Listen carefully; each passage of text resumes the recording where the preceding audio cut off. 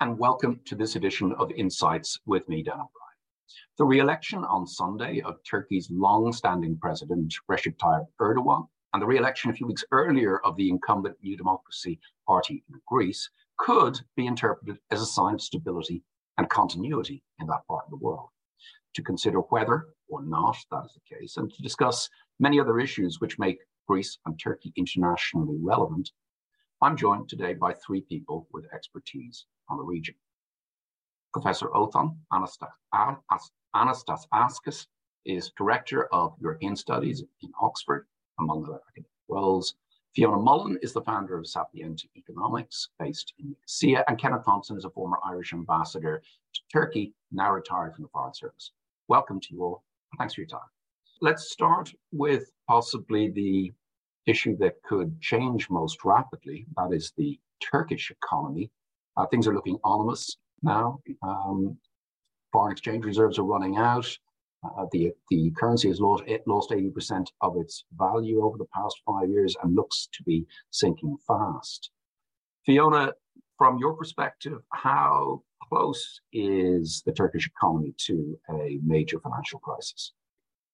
I think, well, yes. So as you mentioned, the biggest risk right now is the very, very thin foreign exchange reserves. So 19th of May, the central bank actually ran out of reserves completely. And you can gather from comments from Erdogan. So this was before the second round of the election that they'd obviously got, a bump up from probably Gulf countries. So they're running on very, very, on a very low tank. So the worst case scenario, when you've got an economy that has normal short-term liabilities of like $150 billion or something, that suddenly there are no reserves to pay that, and you get an almighty crash. I think I wouldn't put money on it, but my hunch is that we might have passed the worst. Why? Because first of all, the government has stopped spraying money around for the elections, so there's not that demand for spending coming, or demand for imports, which is also pushing up the trade deficit and creating demand for foreign exchange. There's also suggestions that maybe Mehmet Şimşek, he's a well-respected former finance minister, maybe he might be coming back. There's been hints that maybe they might change the economic policy, not radically, I don't think, but at least little by little, so which might at least stabilize the lira a little bit. And then we have summer is coming. That also always helps. Floods of tourists with their euros and so on. So I think on balance, it might be okay. The other thing that I think is really interesting, it's also the case in Northern Cyprus. The banks are still profitable. They're still sitting on a lot of deposits, both in Turkish lira and in foreign exchange. They're not lending out. They're liquid. They've got a lot more in deposits than they have in loans. And there's been a sort of mining of these deposits, in another way of keeping up the foreign exchange reserves. So it is a bit hairy, but they might just make it.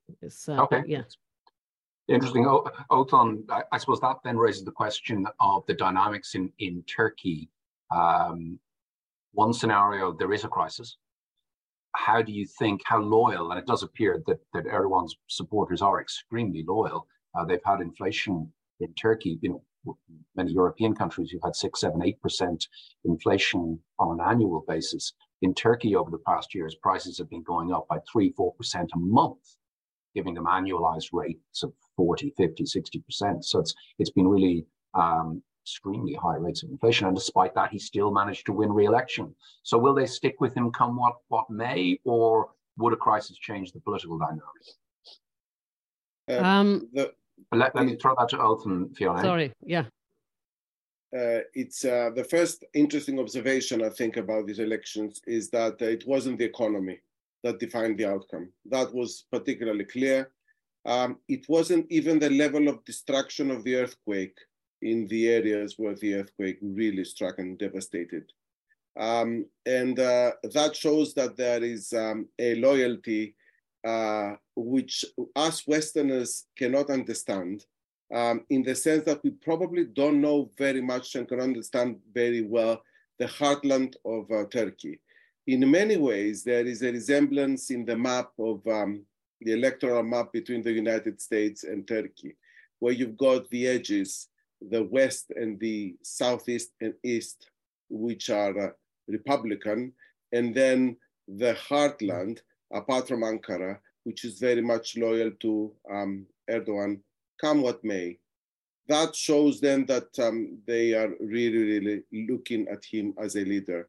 I was just watching on the television how he was giving money to the people there. He's like this father figure. The state is himself, and he is the state. And that was so symbolic, I think, and significant at the same time. Another important observation about these elections is that we've got a very conservative and nationalistic Grand National Assembly. 400 seats out of 600 are going to be very nationalistic and especially very conservative as well. That's not good news for minorities, women rights, LGBT rights, or the Kurds. And that, I think, is also something that will define Erdogan's next few years. And nationalism was also very prevalent during in the second round. Even the opposition adopted in a very bad taste kind of way, and imitating Erdogan in the nationalist course. So that is, Turkey is going to be a very nationalist place. But as Fiona says, the economy is something that Erdogan has been, using to manipulate as well to his advantage. My last point is that the Turkish society is particularly polarized. So there's a 52-48. We are at the 100th anniversary of the Republican Turkey. And what we are seeing basically is that Erdogan, that is fighting very hard against the Kemalists and the Republicans, he's managing to consolidate his own kind of Erdogan period. And that, I think, is particularly significant. And it goes to show how the society is continue to be divided. Ken, going to you with your former ambassador hat on, Erdogan certainly over his 2 decades in power has been quite a canny operator diplomatically in many areas, including vis-a-vis the EU. How would you see relations with the EU evolving following the election? Is it the usual bumpy path, or do you see any significant changes to watch for? Well, I think it's going to continue to be a little bit bumpy.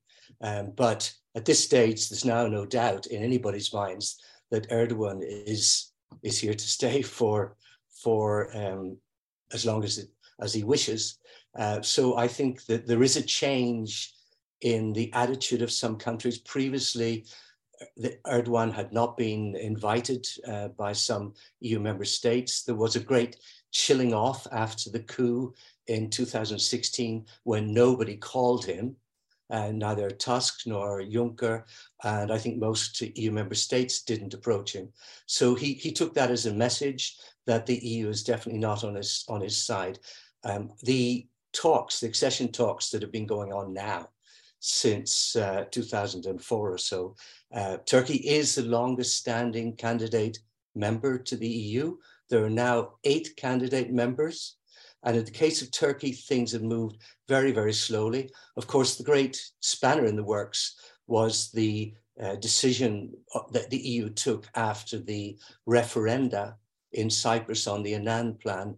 The EU took the decision to let Cyprus into the European Union, essentially as a disunited island. So I think that the talks that were taking place have become very sluggish, almost non-existent. But the whole process, and it's process that's very important to all of us in this attempt to make Turkey a country more like us. The process itself is now in a kind of induced coma. I say induced because it's been put in this state so that it in itself will not continue to cause damage to the relations between both sides. It had become very aggravated over the years. The Turks were working through various justice packages to reform the whole system of justice, separation of powers, human rights, and so on. But they have ceased to be behaving as if they're an accession state involved in a process. There's also the further exacerbating issue, which really relates to the Schengen visas. Turkey is one of remarkably few countries that does not have visa-free access to the European Union. And these negotiations have been going on since 2013. Currently, people in Turkey who want to come to the Schengen countries have to wait up to 4 months to get a visa. And that certainly is a source of great aggro. So there would be a lot of popular dissatisfaction with the EU. The Eurostat polls continues to show a majority in Turkey in favor of accession. But Erdogan has always been insistent. At the end of this process, there will be a referenda. Some European countries have promised referenda in their own countries. We know from opinion polls in Europe, there's a great number of people who are opposed to Turkish entry. So it's very possible, even if this process did reach the end station of accession, that it would be turned down on the head of a referendum, either in Turkey or in Europe. So I think that really now what we're looking at again is the old idea, which Angela Merkel talked about almost 20 years ago, of a privileged partnership. How that actually, what form it actually takes, I don't know. But the Turks certainly have reason for grievance because they were involved in association agreement for the 1960s, a customs agreement in the mid-90s. They were quick in with an accession bid. And now they find there's a whole cluster of other countries that are overtaking them on the outside. Okay. Two issues, if I can follow up, Ken. Othon mentioned the amount of deputies in the Assembly, in the National Parliament, who are nationalistic. How much has that changed since your time there? And do you detect, would you agree with Othon that Turkish society has become more nationalistic, as I suppose could be claimed many countries have? And also the issue of immigration. Erdogan used that issue in terms of being a block to for want of a better term, on immigration into the EU. Do you think that is it possible that he could use that as a tool and the gates could open if there were to be disagreements with the EU? Yeah, well, I mean, Turkey is a very nationalistic country.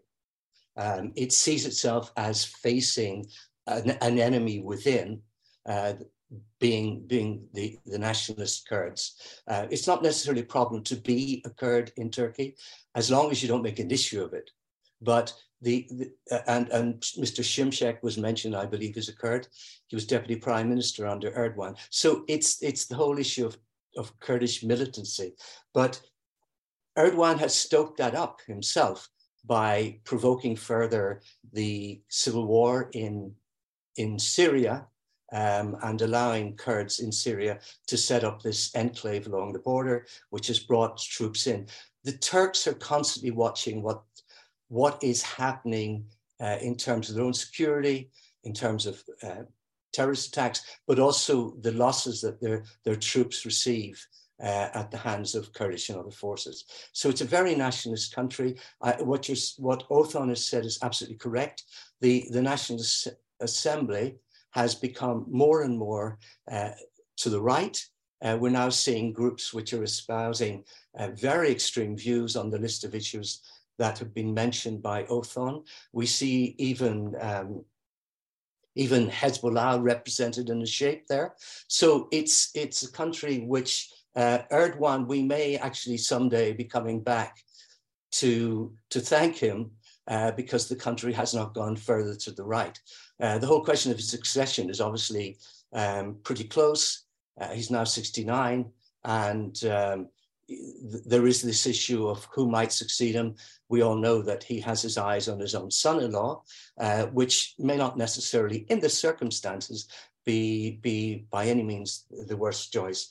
As far as immigration is concerned, yes, Turkey has 4 million migrants, mostly from Syria, but that was actually provoked by Turkey itself to a significant extent. Erdogan made it clear during the elections he wants them to leave. Assad has been saying that he was willing to take them back, provided Turkey gets its troops out of Syria, which of course Turkey is not going to do until it has the militant Kurdish factions well under its heel. So I think that's going to be an issue. The question of Turkey opening the tap has been there from the very beginning. They closed the tap in 2016 of immigration to the European Union. But just recently, a few months ago, they opened the border again at Edirne so that we wouldn't forget the possibilities that lie in Erdogan's toolbox in dealing with the European Union. Othon, come back to you on that, on Greek-Turkey relations. That issue of immigration, is that clearly it is a concern in Greece. There are other issues in terms of the Aegean Islands. Are there concerns? And of course, Greece and Turkey are two of the biggest military spenders in Europe, in NATO, because of their long-standing tensions. Do you see that those tensions just rumbling along, or could you see things getting more serious, heating up in the Aegean or on the border? Okay, let me start with this recent period, because there has been an unprecedented degree of peace among the two countries after the earthquake, this latest earthquake diplomacy that took place, meaning when Greece was the first, and among the very first countries to send assistance to the earthquake regions. That was appreciated in Turkey, and that led then to the appeasement of both sides. There has been no air violations whatsoever. There has been any kind of friction in the Aegean Sea, and that is something that both sides really wanted to preserve, and they did. Although all of us were expecting way before that the Aegean was going to become a very hot issue in the pre-electoral campaigns, both in Greece and in Turkey. It was the complete opposite because of the earthquake that took place, which means that we come into the new tenure of Erdogan and most possibly New Democracy as well after the second elections, with two strong governments on either side. The issues continue to remain and in many ways multiply as well, because there is now not just the Aegean and the delimitation of the waters and the air, but it's also about the Eastern Mediterranean, and it's also about migration. And that is something that is there. How I understand the rapprochement between Turkey and Greece myself, and having the experiences as well, is that what the two sides do is actually sweep the very, very difficult questions under the carpet. Both sides continue to believe what they believe about how much Aegean belongs to Greece and how much belongs to Turkey, for instance, but it's not something that is discussed. That allows a space for other forms of partnerships and cooperation to take place, and that's what happened for many years after 1999. But of course, when things come up and they heat up, then we see that that affects the whole relationship. So it's it's an easy change between hot and cold. Right now we are at a good point. We don't know whether this is sustainable, but from a Greek perspective, I think there is that perception as well. Better the devil that we know. And the reason is that maybe Greeks feel more comfortable with Erdogan rather than the Kemalists, because Kemalism was also involved in the Cyprus, in 1974. And of course, they are also nationalistic, maybe even more than Erdogan himself. So I believe that, it remains to be seen, but this is a good moment right now between the two countries. Okay, fascinating. Fiona, just on the energy subject, the last time I was down in Nicosia, there was a feeling as though Cyprus had struck it rich because of the discoveries that were made down there in the region. How beneficial the transition to net zero notwithstanding, how beneficial do you see that for the economies in the region? And has it potentially made relations worse by making these waters much more valuable and therefore raising the stakes in terms of the willingness of Turkey, obviously, the more powerful, to push its claims? So at the beginning, this is the interesting thing. Cyprus first discovered gas in 2011, and it's still in the ground. And even though there was a big workshop this week with energy companies, we still don't know when it's coming out of the ground.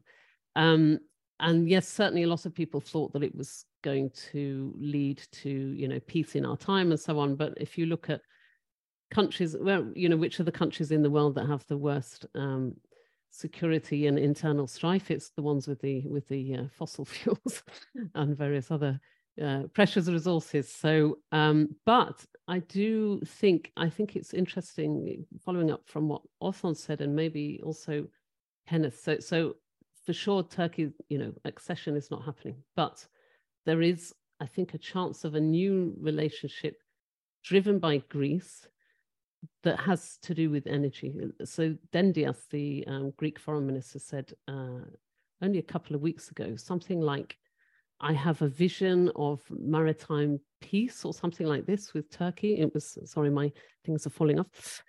It was really interesting, part of this warm relationship that's happened since the earthquakes. And so you wonder, that they have had sort of very, very, very exploratory talks on maritime issues. So could there be something there which also involves Cyprus? But I admit that's my hobby horse. I think there could be, if everybody got together, you could do a lot more. But obviously politics gets in the way.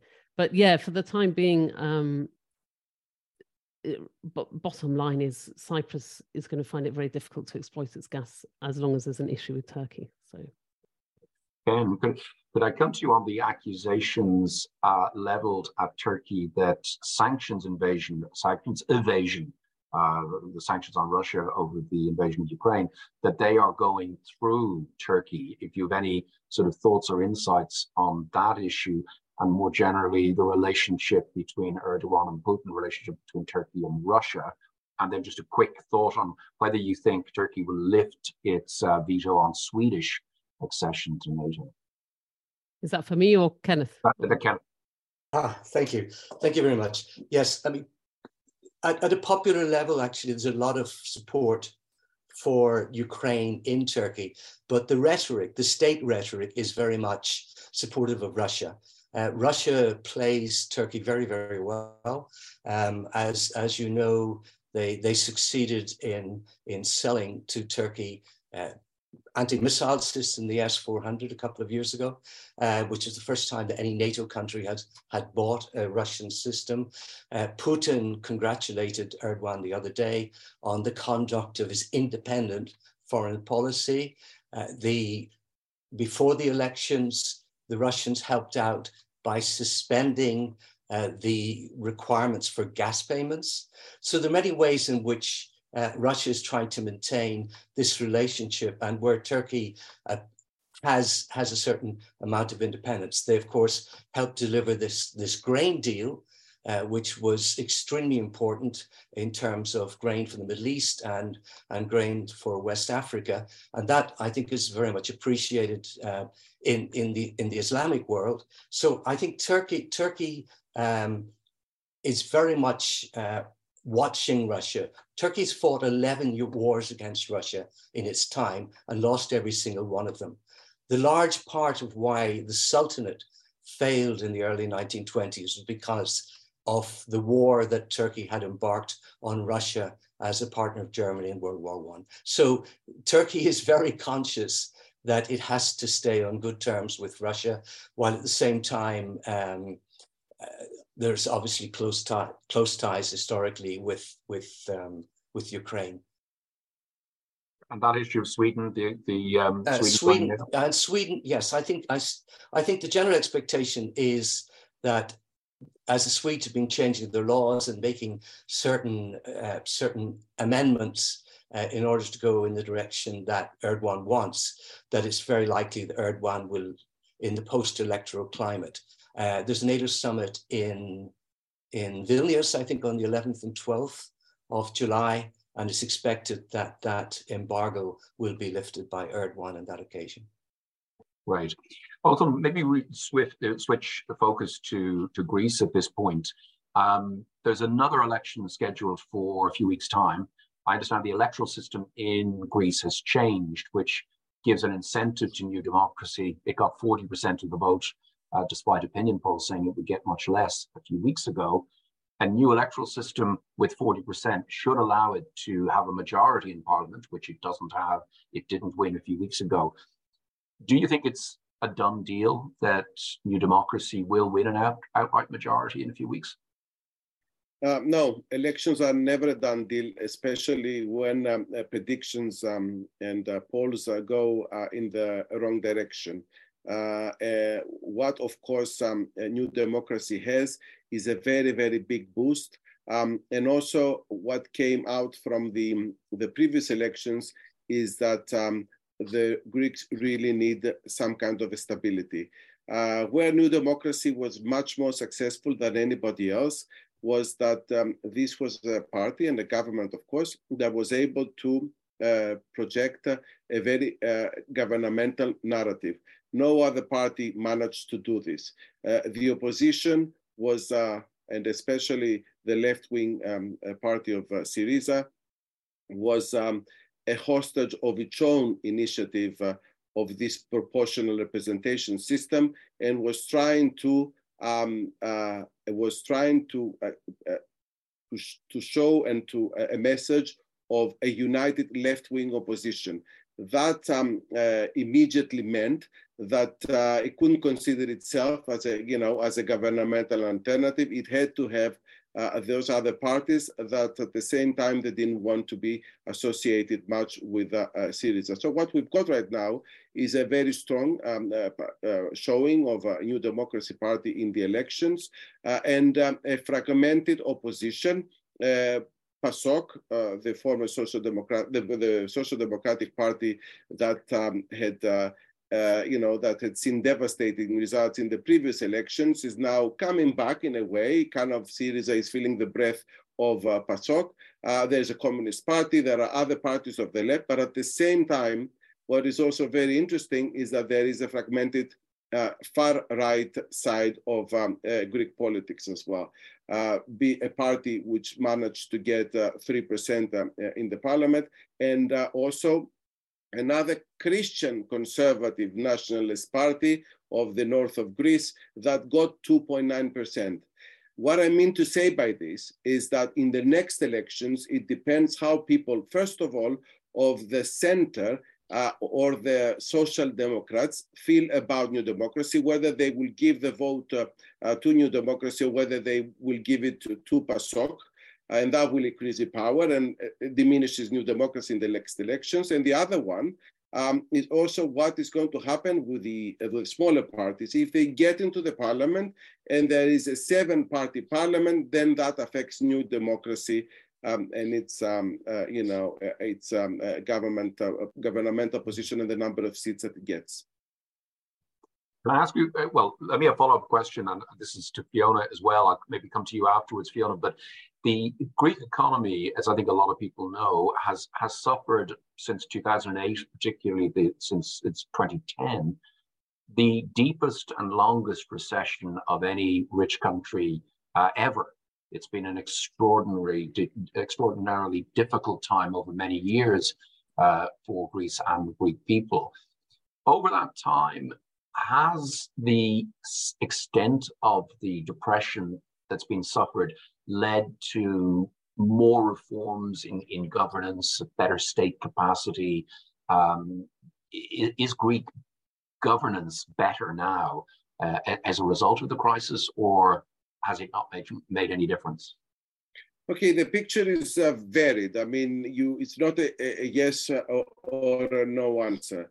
Let me say as a third point to what you said, that in the Greek elections, as opposed to the Turkish elections, the economy did matter. It mattered because Greek voters went for a government that was much more promising in terms of how to handle the economy. Syriza is completely unreliable in terms of what to do with the Greek economy. And there is the past of the 2015 as well, almost out of the Euro and the European Union, that really weighs heavily as a background. So the economy is a strong card of Prime Minister Mitsotakis and his new democracy. The issue of reform is a very interesting one. There were reforms that took place during the crisis, but the ones that the IMF and the Troika were pushing Greece to do. And then after that, still the pathologies of the Greek state and the system continue to operate. I will give you a couple of examples. First of all, the rule of law, the justice system, not just for high-level politicians, but also for the citizens of Greece. The delays, the problems with with the law. This is one area. Similarly, the relationship between the government and the media is another fuzzy area. At the same time, there's been some progress in terms of the digitalization of the Greek state. That in itself has been a very big accomplishment because it has saved a lot of money and resources. So there are some things that are moving in direction, but there are some long-term pathologies that are very, very hard to be able to, to move. Excellent, thanks for that. Fiona, from an economic perspective, a lot of positive chatter about the Greek economy, and certainly many indicators show across the board growth and growth stronger than the European average in many metrics. Would you be as optimistic as many people about the continued prospects of recovery and growth in Greece? Yeah, I think in the short term, it's, we've still, this is all relative to where we were.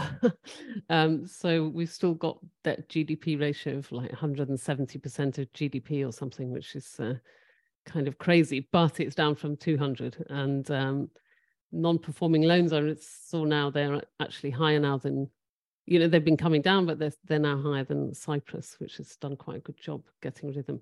But the banks are profitable. There's a lot of investment going on in things like green energy and also LNG ports and stuff like that for post-war in Ukraine. I mean, that investment was happening anyway, but I think it's accelerated. And there seems to be, this is anecdotal, but quite a lively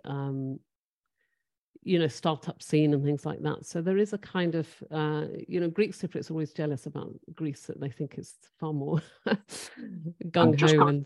Coming back to the point you made about Greek government debt still being massively high. It's the highest in the Eurozone, the highest in the EU, 170% of GDP. Is that particularly in an environment of rising interest rates? Clearly, Greece's rates have compressed as the economy's improved, but in a global era of rising interest rates, is there a question still about the sustainability of Greek public debt?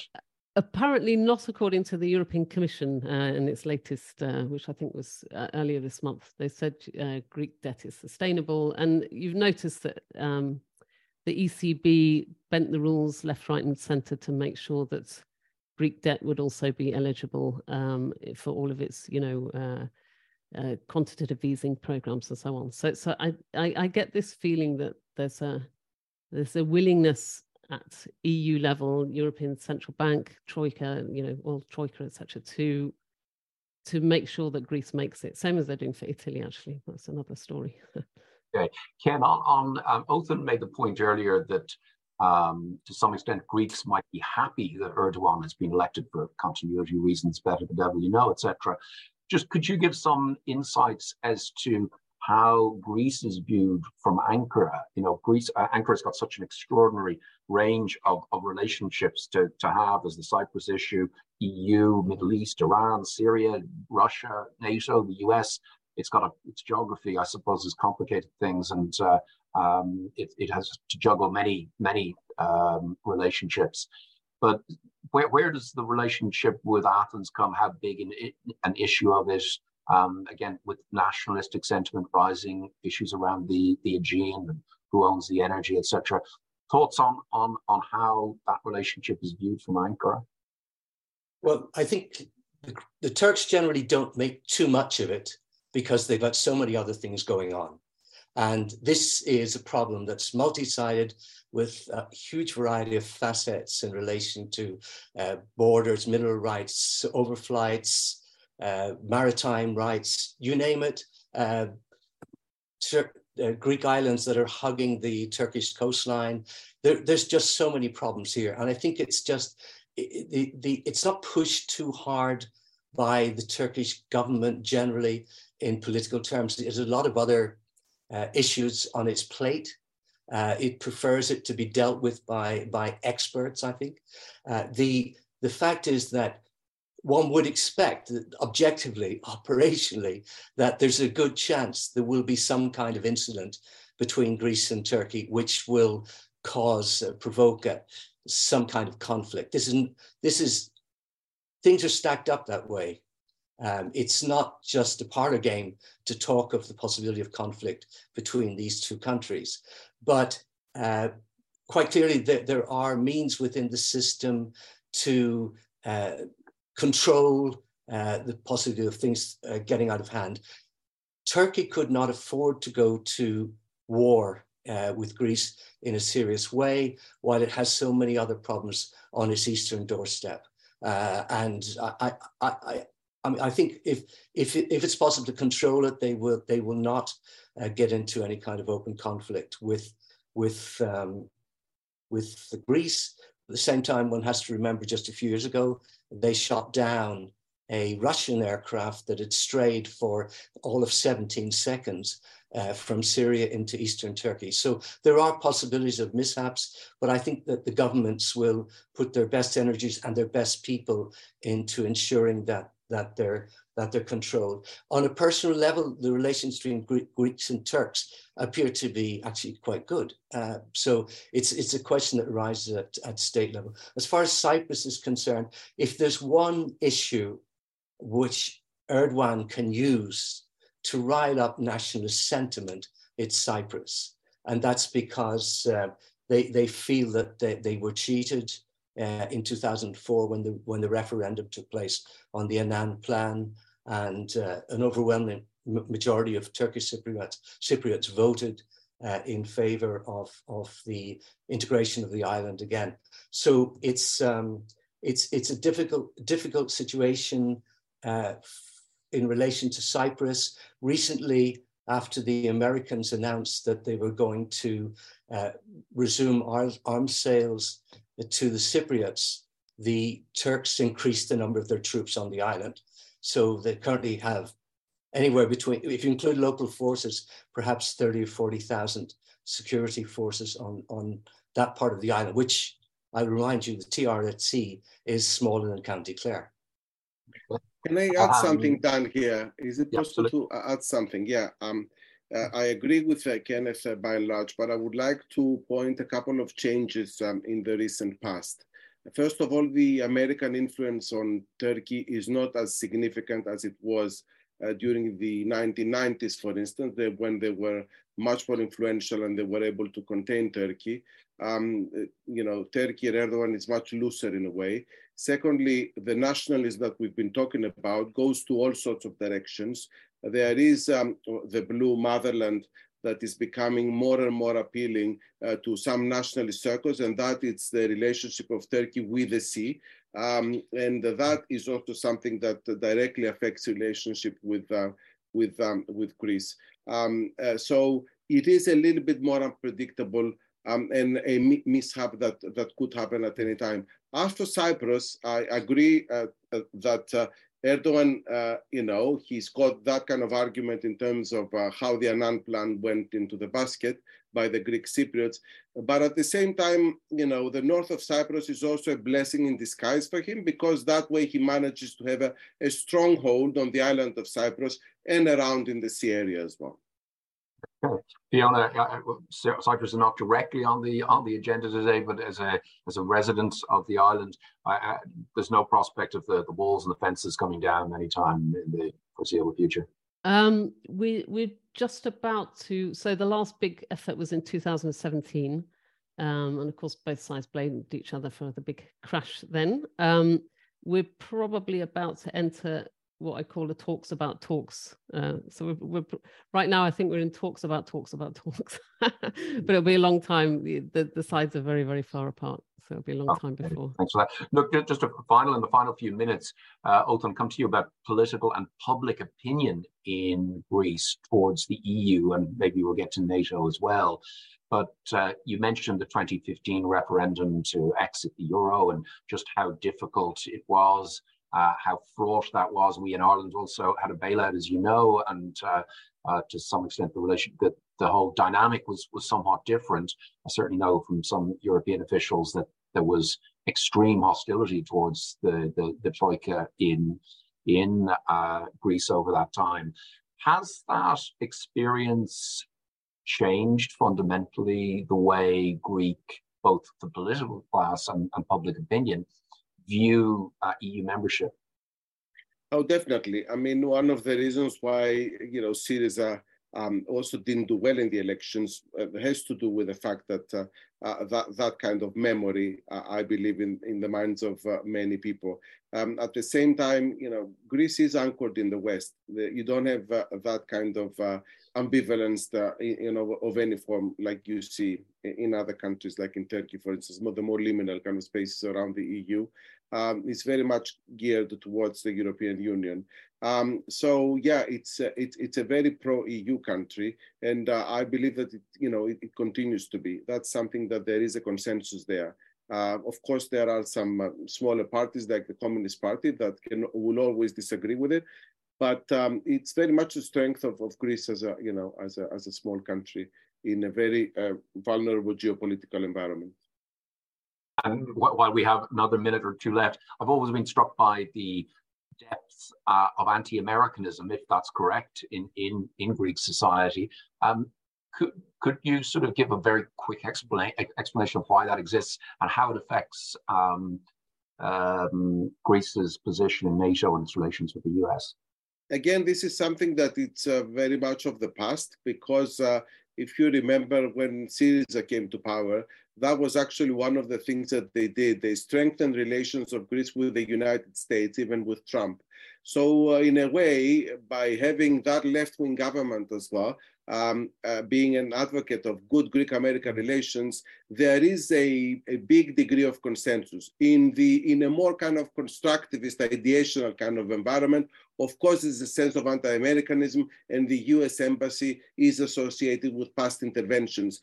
But in pragmatic realist terms, there is a consensus among Greeks that good relations with the United States are beneficial for the country. We've hit the 45-minute mark. Could I thank all three of you for your great contributions today? It's been an enlightening discussion for those of us maybe who don't focus on that part of the world maybe as much as we should. So thank you very much for taking the time, and thanks to our members for tuning in today. Have a good rest of the day.